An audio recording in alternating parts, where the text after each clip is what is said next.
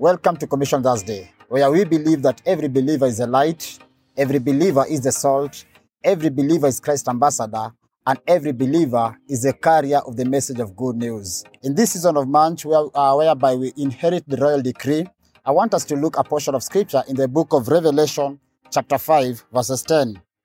And he has made them a kingdom and a priest to our God, and they shall reign on earth.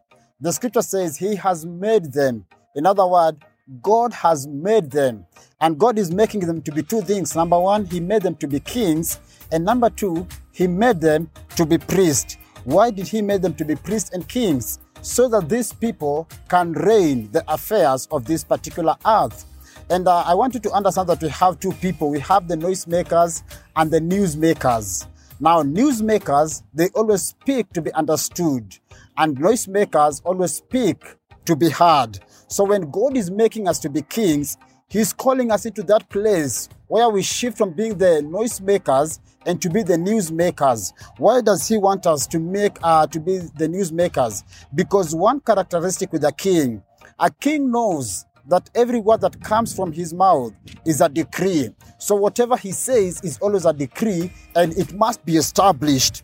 So if we understand that we are the kings of this particular generation, we cannot continue to speak the same language that this world is speaking, because we have a different language, because we've been made into the likeness of Jesus Christ. We've been taken out of from the commoners into that place whereby we reign with Jesus Christ. So if we reign with Jesus Christ, we must always be keen with our language, what we speak about. He made them to be kings. And secondly, he made them to be priests. Why are we talking about priests? Because we are the people who bridge the gap between our divinity and humanity.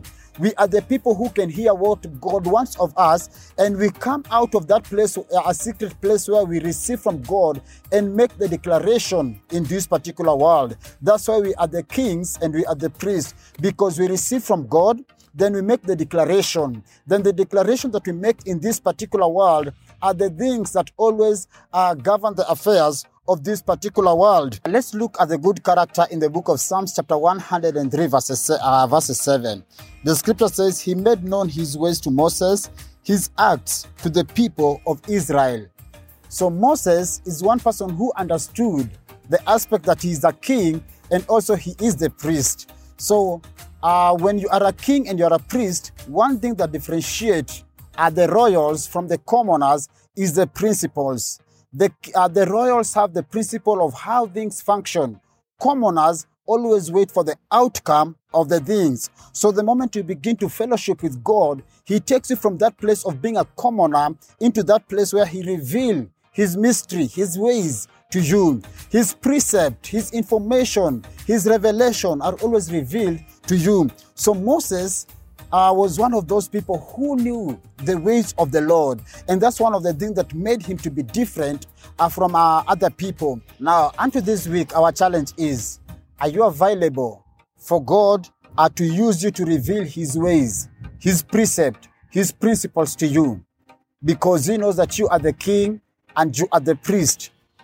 The second challenge that I would like to leave on us in this particular week: every time you open your mouth, can you make God to be visible everywhere that he is invisible? With the things that are trending in our world, we cannot see the glory and the beauty of God.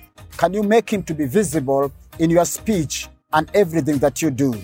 May you be blessed.